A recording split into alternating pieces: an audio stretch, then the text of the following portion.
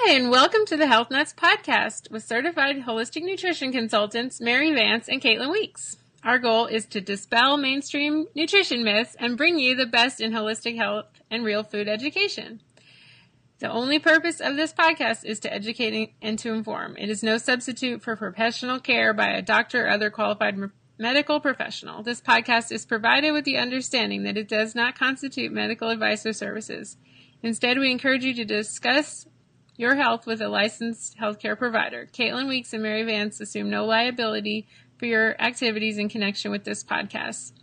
So welcome. Today we have Jimmy Moore with us, and he's just written a new book called Cholesterol Clarity, and we're really excited to have him, and we are going to ask him some questions and get to the bottom of the real truth about cholesterol. So welcome, Jimmy.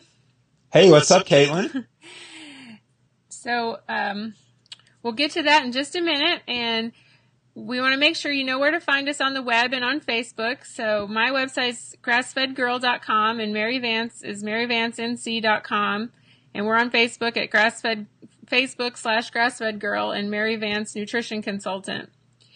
And new on our blogs this week, I have written a post about guacamole, how to make your easy guacamole.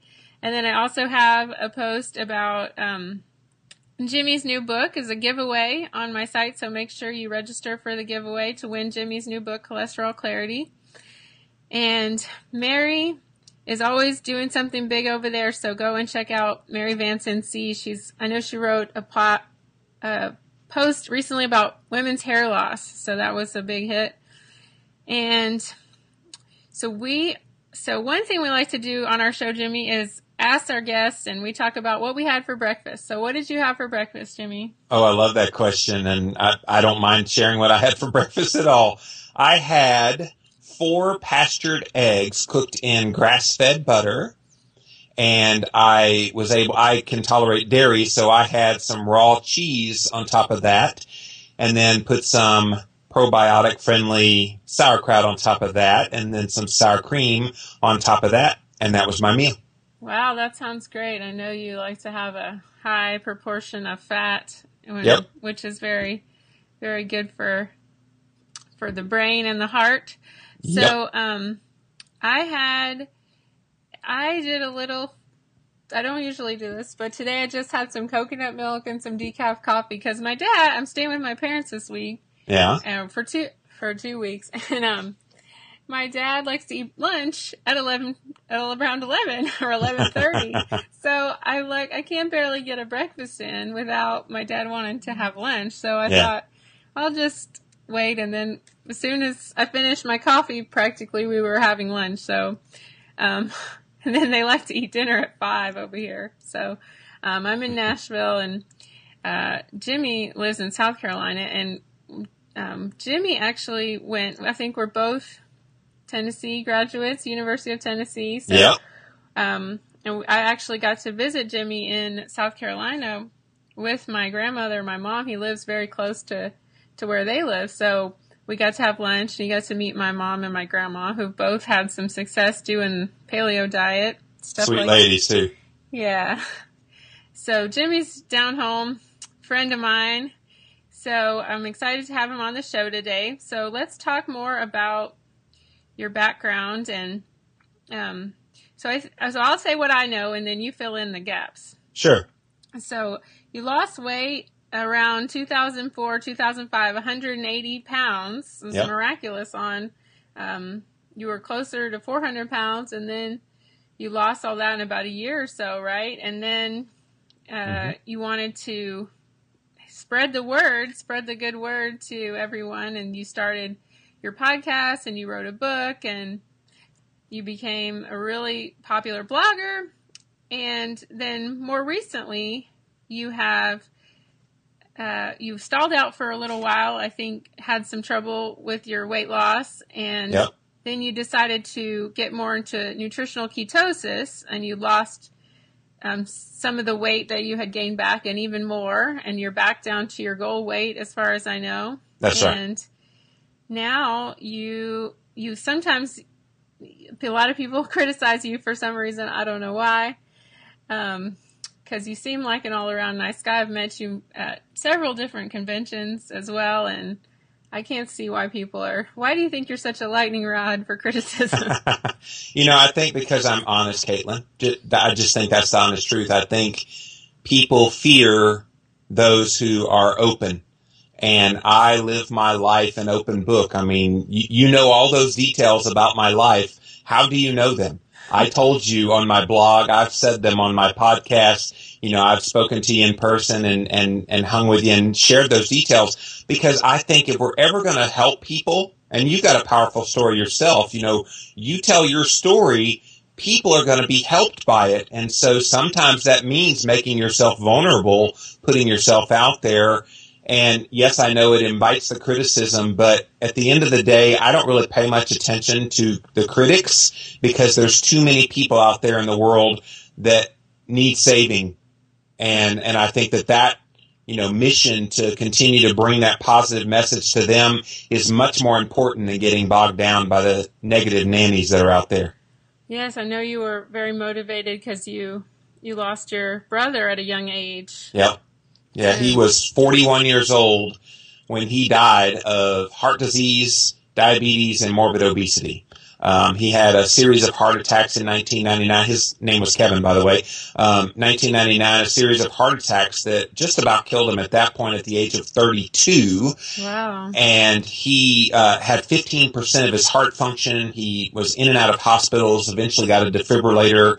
But, when you make those poor choices, Caitlin, they catch up to you. And for him, it caught up to him really, really early in his life. And it ended up killing him way too early. And ironically, the year that he got the heart attacks, he was 32 years old. That was the age I was when I started on my Atkins journey. And then the age that he was when he died was 41, and that's how old I am now. So all of this just kind of hits home really hard for me that this message is needed now more than ever.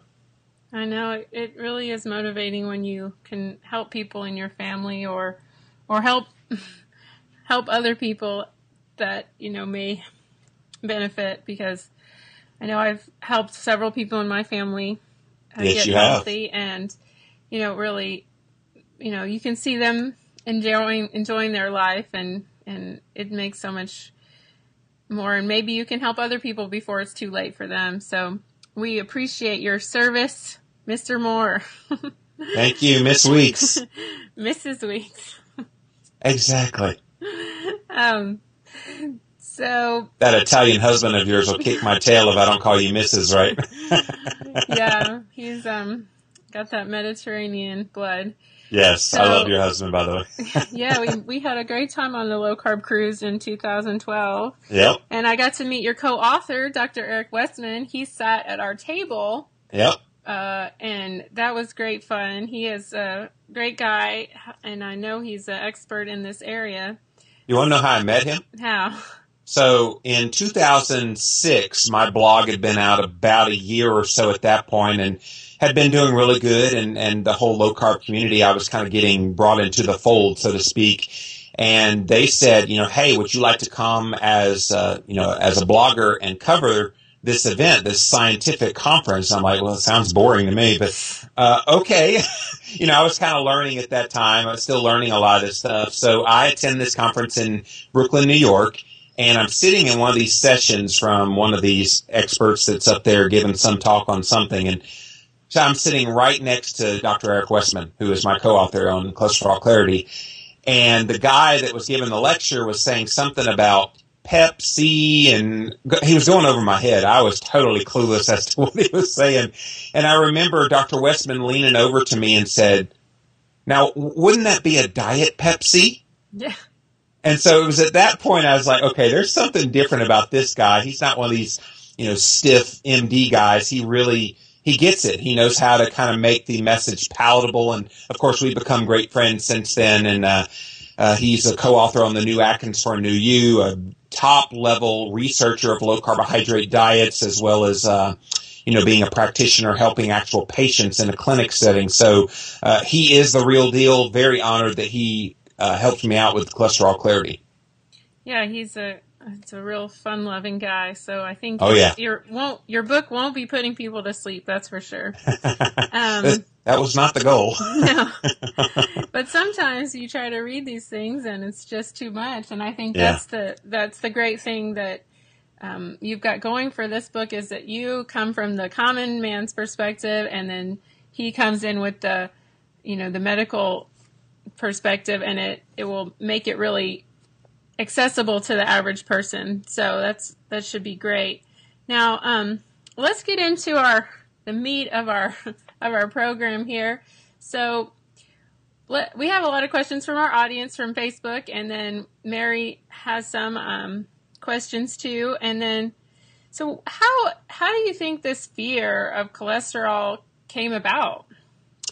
Well, we tell the story, and I'm sure everybody in your audience probably has heard the story about Ancel Keys bringing on, having this theory, so to speak, in the 1950s. He was a scientist who was trying to look into the reasons for heart disease, and he saw a study of rabbits that showed that you feed the rabbits, fat and cholesterol in their diet, they're going to get atherosclerosis, and that's exactly what happened to them. Well, guess what? Rabbits are herbivores. So if you feed an herbivore fat and cholesterol, it should not be surprising to anybody that you're going to get heart disease. Well, Ancel Keys saw that and said, well, gee, if that happens in rabbits, that probably happens in human beings. So he sets out to do this study, looking at different nations, and seeing if there was a correlation between the amount of saturated fat and cholesterol in the diet, raising cholesterol levels and getting heart disease. So he went to 22 total nations, Caitlin, all over the world, to see if there was any correlation between these things. Well, guess what? There were some nations that ate more cholesterol and more saturated fat, and they had less heart disease. And then they had some that consumed a lot less cholesterol and less saturated fat, and they had more heart disease. So really the results were all over the board from Ancel Keys' theory. But he didn't like that. Didn't he decide he said, he was going to throw out some of the studies, that's right. Some of the countries? That's exactly right. So of the 22 countries, he only stuck with 7 of them that fit his hypothesis, and he got it published in a pretty major journal. He got on the cover of Time magazine and heralded as this great scientist coming up with the discovery that the reason why we have heart disease is elevated levels of cholesterol in the blood brought on by consumption of saturated fat and cholesterol. So that was the 1950s, and slowly but surely that idea started to catch on, and our government got involved in the 70s when the McGovern Commission said, hey, let's start making dietary guidelines to protect the American people. So that's when we had in 1980 the very first dietary guidelines for all Americans. It pushed more healthy whole grains, less artery clogging, saturated fats, and cholesterol. And that's when all this nonsense started with the food pyramid, which is now called MyPlate. So people have believed it because we've lived through decades. I mean, you and I have lived our whole lives, Caitlin, under this whole mantra of the dietary guidelines, the food pyramid, and now MyPlate. This is what we've always known. So trying to break that out of the minds of people is a very hard thing when they've heard it their entire life. I remember when I was in high school or younger, and we'd eat a huge plate of pasta with some fat-free tomato sauce. Oh, yeah. Like, this is so healthy. Oh, but it's only 3 points with Weight Watchers. Yes, of course. So, what do you think the difference is between the science and what the mainstream medical community believes?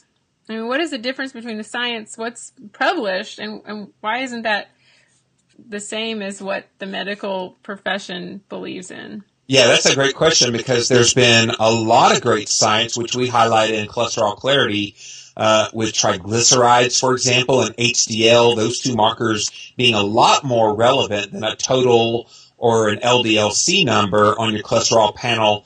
And the unfortunate thing is most of the education that's happening for medical doctors is just not happening when it comes to nutritional fixes. So doctors are lucky, Caitlin, if they get 1 week of nutrition in med school. All the rest is pretty much physiology and pharmacology. And so they're learning how to treat patients with a drug. And then, of course, once they become physicians, they have these, really sharp-dressed, good-looking people come in as pharmaceutical reps and say, hey, look, we've got the cure for heart disease. We've got this pill that will lower the cholesterol, because we all know cholesterol is the reason for heart disease. So we'll lower it. And so they are being heavily marketed. If people like you and me had the opportunity to go in, like these pharmaceutical reps, and give the information that you and I know to be true about health, maybe, just maybe, we could have and make a difference. Unfortunately, we don't have that access. Although, Caitlin, I did give a copy of Cholesterol Clarity to my own doctor, who's a traditional trained doctor. Yeah. So I'm anxious to see what he has to say, if he even bothers to read the book. If I find my book as a doorstop in his office, I'm going to throw it at him next time I see him. Well, he must not be too bad if you've decided not to fire him. Well, he is a wonderful man, and if I break my arm, I definitely want to go see him. He's definitely on board with, listening to what I have to say. He knows at this point, because he saw my 180-pound weight loss, but he knows at this point not to push statin drugs on me anymore. And he knows that I'm a little more educated than his typical patient.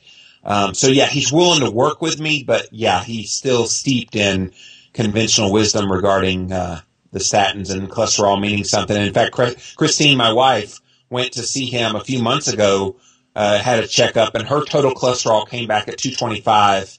And he knew better than to push a statin, but he did kind of mumble under his breath, Caitlin, you probably need to cut your saturated fat. And I was like, no, you didn't. Right in front of me? Really?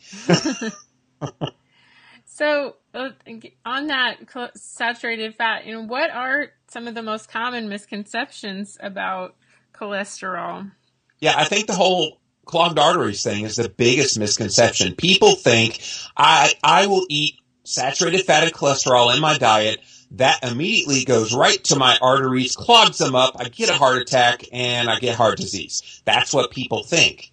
But it's ignorance. That's just ignorance, because what you don't realize is cholesterol in the diet, number one, does not equal cholesterol in the blood. And then saturated fat in the diet does not necessarily increase in a deleterious way the cholesterol in the blood. So this is going to get a little bit technical here, but I'm sure this is what you want to hear from me. So yeah. When you eat saturated fat, it does some really incredible things to your cholesterol panel.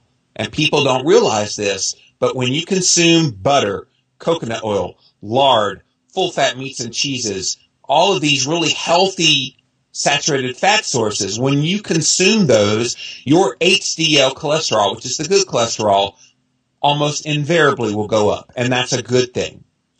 Your triglycerides also, in conjunction with limiting your sugar and grain, and for some people, starch intake, when you limit that while eating these saturated fats, you also lower your triglyceride level, which is a key blood fat that you want to have lower. And then the last thing that consuming saturated fats does is it lowers the amount of small, dense LDL particles, which there's not just one LDL. There's actually two major classifications. One is called a large, fluffy kind. It's known as pattern A. And then one is called the small, dense kind. That's known as pattern B. So when you eat saturated fat, it removes those pattern B ones, the small, dense, and dangerous kind. They're dangerous because they can penetrate your arterial wall. And it switches them over to the large, fluffy kind, which are less atherogenic and pretty much harmless to you when it comes to heart health. So that's the power of consuming these fats. And it's certainly a good thing to be consuming more fat, not less fat in your diet. Yeah, it's just crucial to get the right ones, and that's right. And that would be like grass-fed butter and grass-fed meat from animals, pastured pigs, avocados. Wonderful. Grass-fed butter. Did I say that? Coconut oil. Yeah. And So when you're talking about the large fluffy, I always like to think of that as like a beach ball bouncing around. And, beach ball, you throw it out a window, it's not going to hurt anything. But you put a BB at the window, and it's going to crack the window. Or even a baseball, right? Yeah, so you want So you want the large fluffy. And so what are some talking about, we got to find out what those numbers are. So what are the tests you want to ask for your doctor? Yeah, every doctor in America can run this test I'm about to tell you. It's run through LabCorp, and LabCorp is literally in every doctor's office uses LabCorp to do blood work. So they can run it. It's called the NMR lipoprofile test. And what that test will do, it's an advanced lipid panel. It will give you not just all the normal markers that you get, like total, LDL-C, HDL, VLDL, triglycerides, all that's on your typical panel, but it gives you 3 added numbers that are incredibly important. The first one is your LDL-P number. That's the total number of LDL particles in your blood. So that tells you the number of particles. So it's different from your LDL-C number that you're used to seeing as like 130, 150, whatever it is. Mine's over 200 right now, but we can talk about that. But then the other thing is small LDL-P. So it shows you those ones that are the small, dense kind. So of that total LDL particle number, the LDL-P number, it gives you the number of those particles that are small. And the key is getting that small number as low as you possibly can, ideally under 20% of your total LDL-P number. And then optimally, if you could get it, straight up under 200, that's going to be really good. So for example, if your LDL-P number is 1,000, you want that small LDL-P number to be 200 or less. So that's 20% or less. Now the third number that's on your NMR lipoprofile test that's really important, and it really doesn't have anything to do with cholesterol per se, is the LPIR score. And what that is a key insulin resistance marker. It tells you how you're doing controlling your blood sugar and insulin levels. And that's a big part of my message with what I try to talk about with Living La Vida Low Carb is you've got to get the insulin resistance under control. So getting that number, they say below 45, but at 45, you're showing some pretty bad insulin resistance. I think ideally below 15 would be good. My current level of LPIR is 9. Wow, that sounds great. So let's say somebody who doesn't really, or let's just say the doctor is not very cooperative. Where can they go to get it if on their own? Is there affordable places? Oh yeah. And I would try with your doctor if you have a pretty good relationship, like my doctor. I mean, I could go to him now and say, I want to run this test, and this test, and can we do it? He's not going to say no. He may push back a little bit and say, well, do you know why you're doing these tests? And then I'll explain why I'm doing the tests, and then he'll say, okay, we'll do them. So try that first. And a lot of doctors that care about you as a patient, especially if you've had a long-term relationship with him. My doctor I've been seeing for, almost 15 years. So I know him really well and he knows me well. And so try to do that. I think that's probably the number one thing because these people aren't going to change. These doctors, they've always learned things. But if you show them a living, breathing patient that actually makes changes that go counter to what they're used to doing, it might just, convince them. So the other thing that you can do that you were alluding to is there are tests online that you can have run. I don't have health insurance, Caitlin, so I have to do a lot of my own testing, and it's cheaper when you do it online and you don't need a doctor. We list several websites. There's one I use pretty often. They're not a sponsor of my stuff or anything, but they're really good. PrivateMDLabs.com. And you just go there and you can pretty much get any of these tests I've been talking about. So you can ask for the NMR lipoprofile test. I believe that one's about $125 and it'll show you all those numbers. You can have a C-reactive. What's that? That sounds fun. I love a test junkie. And I'm a quantified selfer, so it's like I love testing, as you well know, a lot of things about my blood and what's going on in my health. So yeah, that site has gotten a lot of my money over the past few years. because it gives I've you so also much used- valuable information, and you really are the boss. Say again? Yeah, I've also used Direct Labs. I know they have some tests you can get. Yep. So let's say someone goes to their doctor and let's go back. One more thing I want to ask about the testing. Yep. Let's say that, what are some other numbers that you want to look at if you're, if you know, to figure out your risk if you need to go deeper into. Sure. So we have already talked about the advanced cholesterol test. So the LDLP number on the NMR lipoprofile and the small LDLP, you know, those numbers are in line. You also want to take a look at your HDL cholesterol. So that's on your basic panel. Ideally, you want that number to be above 50 and optimally above 70. The way you get HDL up, like we talked about earlier, eat more fats, especially the saturated fat sources that we talked about, the pastured butter, the grass-fed sources of fats. So that's one. And then triglycerides is another huge key. You want your triglycerides definitely to be below 100 and optimally under 70. So my current level of triglycerides is 37. My HDL is 79, by the way. And when your HDL or triglyceride to HDL ratio is under 2, it's pretty darn good. And if it's under 1, like mine's right around 0.5, that's really, really good. And then the final marker that you can have run is called an HSCRP, stands for high sensitivity C-reactive protein. And you might be going, what in the world is that? Well, that's a key inflammatory marker in the body. Inflammation is the cause of heart disease, not cholesterol, inflammation. So if you run this inflammatory marker and it comes back low, which my current level is 0.55, really anything under 1.0 is pretty darn good, then you have a very low risk for heart disease. So knowing your LDLP, knowing your small LDLP, knowing your triglycerides, your HDL, and your HSCRP, if all of those numbers come back in line, Caitlin, you really have a very small chance of heart disease.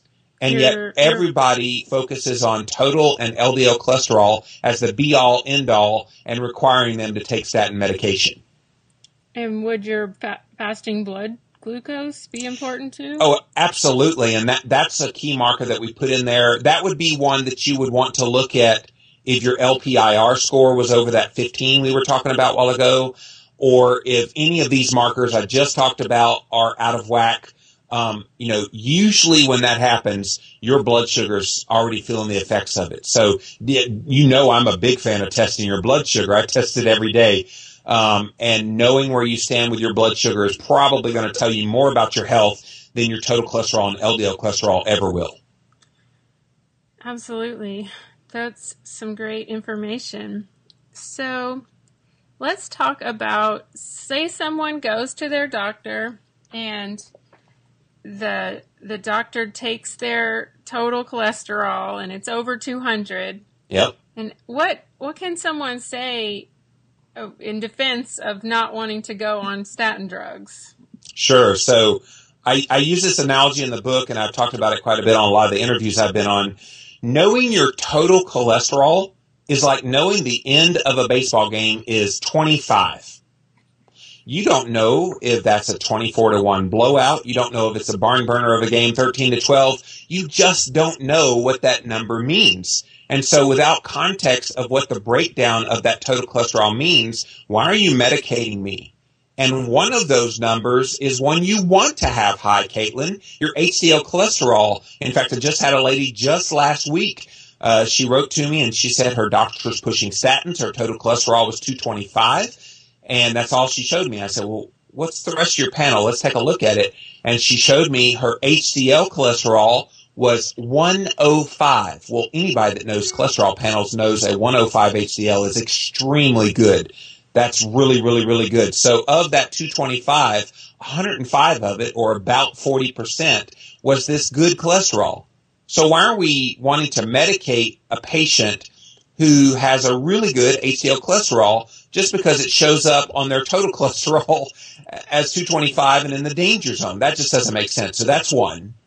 And then the other thing is the LDL-C that's on your cholesterol panel is a calculated number. It's not a precisely measured number. So why are we basing treatment on a number that's not exact, that's not precisely measured? They use this equation called the Friedewald equation to come up with that LDL-C number, and it can be miscalculated, especially if you have lower triglycerides like I do and higher HDL cholesterol. It will miscalculate that LDL and falsely show your doctor that you're in a danger zone, quote unquote danger zone with your total cholesterol when you're perfectly healthy and do not need medication.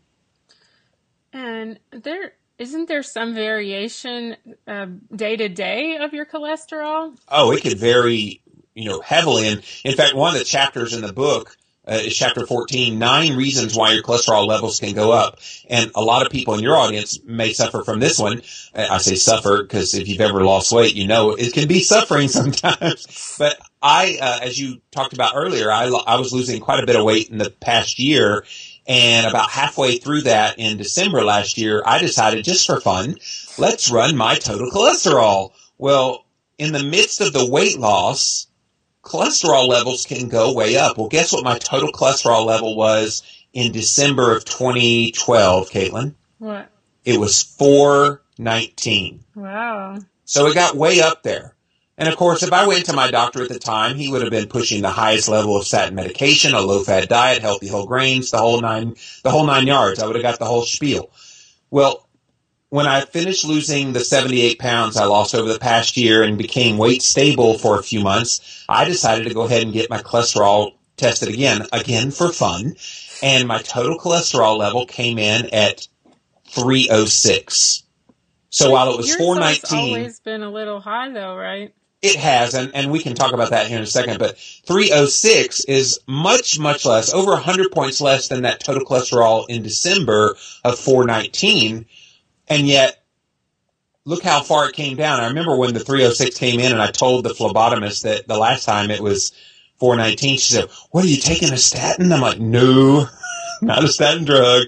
It just naturally fluctuated that much because once my body became weight stable, no longer did I have all of those fats kind of floating around in my blood.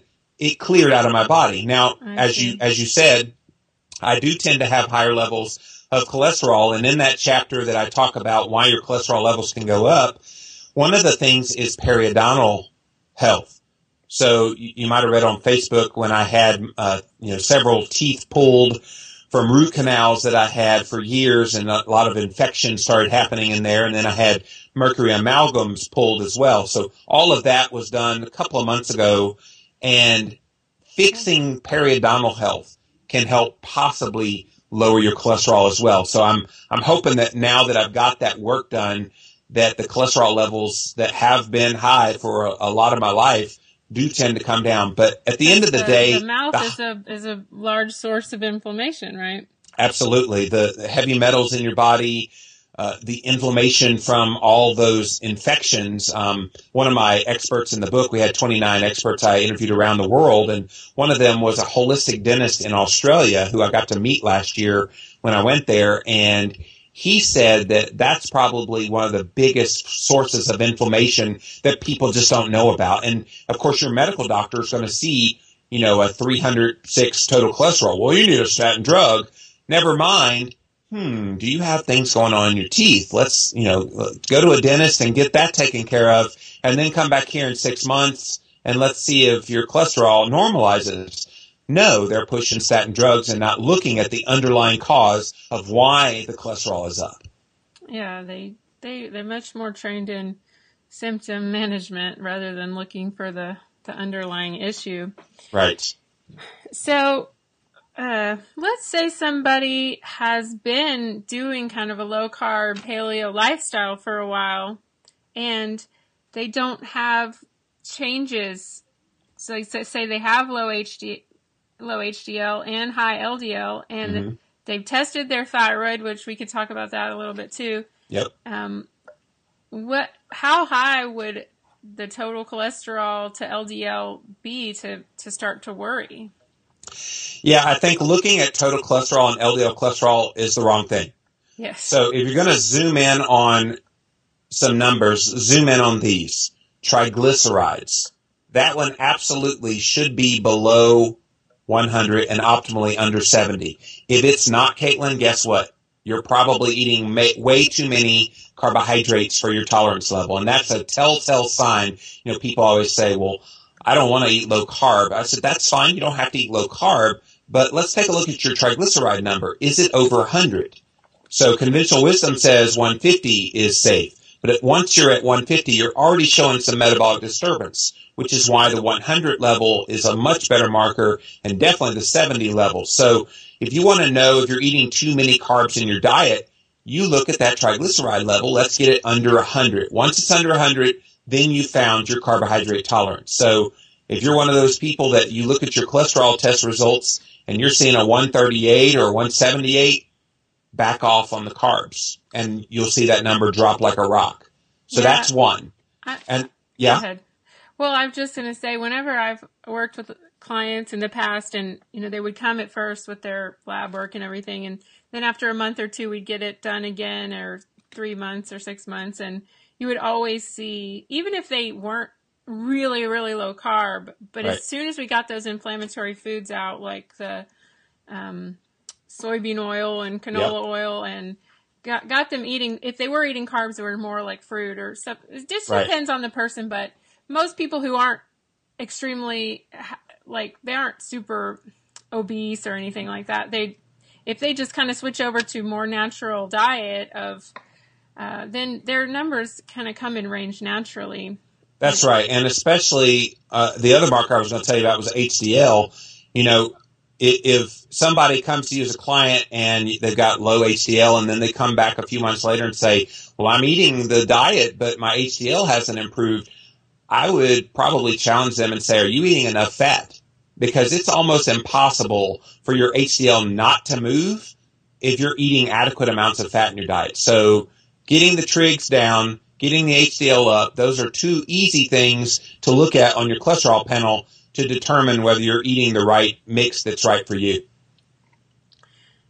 Absolutely. So, this person just needs to look at the other different numbers and not be so focused on those. So another thing I was interested in is there's a lot of things, correlations between diabetes and heart disease. Can you talk a little bit about that? Well, I mean, certainly having higher blood sugar levels, which are going to, increase your insulin levels in your body going up as well, that's going to have a downstream metabolic effect. So once you get diabetes, you're almost on a road to heart disease, because all of these things talk about the role of nutrition. And I think that's the whole missing element. It's what we really tried to scream in Cholesterol Clarity. You don't have a statin drug deficiency. You have basic nutritional changes that need to happen to improve your health. So we were talking about earlier, get yourself a glucometer, test your blood sugar, know where you stand with that. And if you get your blood sugar, one of my experts was Dr. Kate Shanahan. She's a family physician, and she said, if you get your blood sugar, fasting below 93, you're pretty much in good cardiometabolic health. And, you're very low risk for diabetes, very low risk for heart disease when you keep your blood sugar at that level. Now, once you start getting higher and higher and higher levels of blood sugar on the blood glucose monitor, then you've got to pay attention to what you're eating and make those changes away from those inflammatory foods that you were describing earlier, more to the real whole, grass-fed, pastured sources of foods. Those are the ones that are going to nourish your body, keep your blood sugar under control, and prevent this whole diabetes that then ultimately leads to heart disease connection from happening. Absolutely. So that the cholesterol is kind of pushed into the bloodstream more so because of inflammation in the arterial walls. Yes, that's one of the functions. Yep, that's one of the things that cholesterol does. And I liken cholesterol, Caitlin, to firefighters. You know, you think about what firefighters do. They go to the scene of a fire when a fire is burning in a house or a building. So they go to the scene of the fire and they put the fire out. Would we turn around and say, darn those firefighters, they're the reason why fires happen because they're at every single fire that ever happens? We wouldn't do that. That would be absurd, wouldn't it? Yeah. And yet that's exactly what we're doing with cholesterol. Cholesterol is increased in the body and people, oh, look at that cholesterol going up. So it's the reason why we have heart disease. No, the reason we have heart disease is we have inflammation, which then brings on those firefighters, the cholesterol, to try to put out the fire of inflammation. And so we got to stop vilifying the wrong thing. It's not the cholesterol. It is the inflammation. Absolutely. And so what is your opinion about some of the current cholesterol treatments? So a lot of the treatments for high cholesterol, which I even hate to even put that, I usually put that in quotation marks because I don't think high cholesterol in itself is a disease. It's not. It may indicate other things are going on if it's at a certain level, but it doesn't mean it in and of itself is a disease. So how we're treating it is almost exclusively with a pharmaceutical drug. So the statin drugs are just horrendous because it's, again, treating the wrong problem. We're treating the cholesterol and not treating the disease itself. We're not treating the inflammation that's going on. Now, the statin drug companies have gotten pretty savvy now and said, oh, well, we never intended for them to lower cholesterol as the main benefit. Their real benefit is, get this, they're an anti-inflammatory. Yeah. So they're getting with the bandwagon of what people are paying attention to, and yet you still hear this mantra, my cholesterol's too high, not my inflammation's too high. I would love it if the $29 billion in annual revenue that statin drug companies make now, Caitlin, if that was taken away tomorrow, guess what we'd be talking about as far as heart health? We'd be talking about HDL cholesterol, triglycerides, and your inflammatory markers, maybe even a CT heart scan to measure for calcified plaque in your arteries. Those would be the measurements by which we measure heart disease, not this artificial, let's lower total and LDL cholesterol. That's great. Great information. So let's talk about, well, I wanted to say my dad has been on the statins for a long time, and I tried to get him off, but he has some other, well, first of all, he thinks his doctor is God, but number two, he has some other issues, some other heart issues, and so it's hard to talk to him about it, but he got his cholesterol so low now. Yeah. It's like under 140, and it's like, how about what happened to normal? You know, where is the normal? It's just now it's below normal is normal. You know what? We have been conditioned as a society that we need to go lower in our cholesterol. In fact, one of the cholesterol-lowering medications promoted on television says that very thing. Go lower. Ask your doctor about Lipitor. And so people dutifully try to get their cholesterol lower and lower. And I remember in 1999, I did a low-fat diet, lost a lot of weight, and my cholesterol, which I took a statin drug for, lowered down. I want to say it reached like 130, Caitlin. It was really low. And I thought I was so proud of myself for being so low. I didn't recognize at the time I was having anger issues and some other neurological brain health issues. I was forgetting things. Didn't think twice about it because, wow, look at my great heart health because my total cholesterol is 130. And so, yeah, too low a cholesterol is a major problem. And we devote a whole chapter to this one. Chapter 13, what do you mean my cholesterol is too low? Because when your cholesterol dips below kind of where your dad's is now, that's bad news on a lot of levels. It can lead to especially the brain health issues. You start having this foggy brain. I don't know how how he remembers things or what his, general state of mental clarity is. But generally, when your cholesterol gets that low, your brain's not getting enough of what it needs to function properly. Yeah, I've got him to cut back on it, but he's really still doing very well, and but I just wish he would listen to me a little bit, and but he's getting there. You just got to keep working on him. But on that, the brain health. I'm sure you ran up against the Alzheimer's topic while you were researching this book. And is there a little snippet you can tell us about that?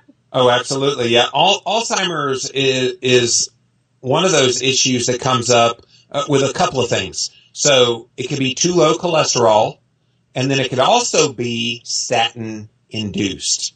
So if you're taking a statin drug thinking you're heart healthy, guess what? You might simultaneously be giving yourself a susceptibility to Alzheimer's disease, among other things. Mm-hmm. There's also with statins, there's statin-induced diabetes, statin-induced cancer. There's a lot of bad things, but the brain health issues that happen when you get your cholesterol levels lower and lower and lower is extremely dangerous, which is why I eat lots of fat in my diet, and I don't mind having a little bit higher levels of cholesterol in my blood because I know it's making my brain sharper. And there's some real concerns, Caitlin, with people artificially especially lowering their cholesterol levels to these unseemly low levels. Don't do that, people, because you're literally robbing your body, and especially as people get older, and you women especially, Caitlin, as you get older, you want higher and higher levels of cholesterol because that is part of naturally how God made you. In fact, one of my cholesterol experts was Dr. Chris Masterjohn. He said in traditional cultures free from heart disease, the average level of cholesterol in women in those cultures was 250. And as they got older in their 60s and 70s, it was pushing closer to 300. And so you want that cholesterol in your body. It's there for a reason. Let's stop artificially trying to play God and lower it. Absolutely. I think that I've seen Dr. Eads has a great video about the risk between women and statin drugs and diabetes risk, and it's really easy to understand. So we have a few questions from our Facebook page. Sure. So, Judy wants to know, why is the mainstream medical community so slow to change the treatment protocols for heart disease? Because they're being educated by the pharmaceutical companies. Absolutely. Yeah, we kind of already went over that. And then the next one is from Lori. She wants to know natural ways to decrease hereditary high cholesterol. Her doctor has her on a statin at 50, and no matter what she does, no matter what I suggest, my MD has no significant decrease found. So yeah, with familial hypercholesterolemia, which is the genetic form she's talking about, you pretty much do have to follow the protocols of most of what mainstream medicine is saying, although they're going to try to cut your fat and all this kind of stuff too. You've got to be real careful. We do provide a little bit of information in the book about FH regarding what you can do with your diet. And some of those people, especially those who are homozygous, which is from both parents, those people are really susceptible to heart disease, and maybe the only thing that's going to help them is a statin in that case. A heterozygous, you have one family member that's, you've inherited this, trait from. And for those people, diet alone can sometimes help. And again, it's not about the cholesterol level. It's about the inflammation. So measure for that inflammation. See how you're doing in your other numbers, the triglycerides and the HDL. By the way, Caitlin, for this book, I decided to go ahead and get tested. It's a very expensive test to know whether you truly do have familial hypercholesterolemia or not. I want to say it was like $1,400 just to run these two major tests. If your publisher paid for that. Yeah, well, I actually paid for it, but I'm going to write it off of my taxes. But I got it run, and it showed that I had a less than a 5% chance of having familial hypercholesterolemia, despite having levels of cholesterol over 300. And on my cholesterol panel, it almost always says, patient probably has familial hypercholesterolemia. And I'm going, why did they assume that? So I wonder if your Facebook reader is just assuming it because her levels are high, or if she's actually had that test run. That's a good question. And I mean, the main thing, Lori, is to think about lowering your dietary sources of inflammation, and yes, it could make an impact, and then maybe it would get your doctor to hush up. That's right. So one last question, a little bit more about the diabetes. So my mom has high cholesterol levels and diabetes. This one's from Maria. Mm-hmm. And she was given medicines like Escord. Have you heard of that? No. To lower it. And what are some natural ways of lowering cholesterol levels? She was told by her doctor to eat low-fat or fat-free products, but I read a recent post that these are unhealthy choices. Right. Good observation, Maria. Is there a connection between high cholesterol and diabetes? Both of these issues were discovered at the same time for my mom. Right. So I think she needs to take the focus off of the high cholesterol and shift it to what we've been talking about here today. What are the triglycerides? Let's get them under 100. What is the HCl? Let's get that over 50. And most importantly for her mother who's a diabetic, let's get the blood sugar under control. Getting that blood sugar, if she's type 2, it's really easy to do that with diet. You got to cut the carbs. I mean, just plain and simple. And what I've discovered over the past year, you've even got to moderate down some of the protein as well, because that can raise blood sugar. And then eat lots of these healthy fats we've been talking about all episode long. Add those to your diet to satiety, and her blood sugar will drop, and all of the numbers with her cholesterol panel that matter will get better. Yeah, and I mean, with older people, it's a process, and you've got to help them out and show them the way. Yep. And, she may not be able to pull everything out the first minute, but she can you can clean out your house and help her, show her some healthier things to eat. That's right. So let's go back to your book a little bit and tell me. Caitlin, I've got less than 5 minutes left before I have to be at another interview. So okay. Well, we're wrapping up here. So just tell us, who is your intended audience, and how can this book help them? Sure. So I wrote this book on about the most simplistic level that I possibly could. Anybody that's followed my stuff for a long time knows that's kind of my style. I try to make the science stay true to the science, which is why I had 29 experts and then a world-class co-author in Dr. Eric Westman to go behind me and make sure everything I was writing stayed true to the science, but at the same time extremely palatable to the common man. And I got to tell you, I just talked to my dad just last night, Caitlin. I sent him a copy of Cholesterol Clarity, and I said, "Have you started reading it yet?" He said, "Yeah, I read the first page and it's too complicated." I said, "You're lying to me." Because I said, this book was written for people just like you, Dad, because I know you don't know what the HDL is wrong with your numbers, so you need a little bit of help. And so the intended audience was that newbie who doesn't know anything about anything when it relates to their cholesterol.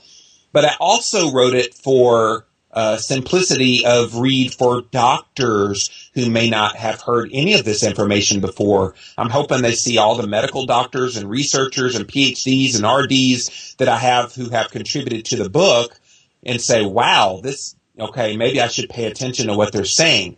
So with the Moment of Clarity quotes, hoping to kind of tap into some of those people with that. And then finally, the people in kind of the paleo low carb community that need an easy resource to recommend to clients, to patients, to all these people that still think saturated fat and cholesterol is clogging their arteries and giving them heart disease and they're going to die of a heart attack.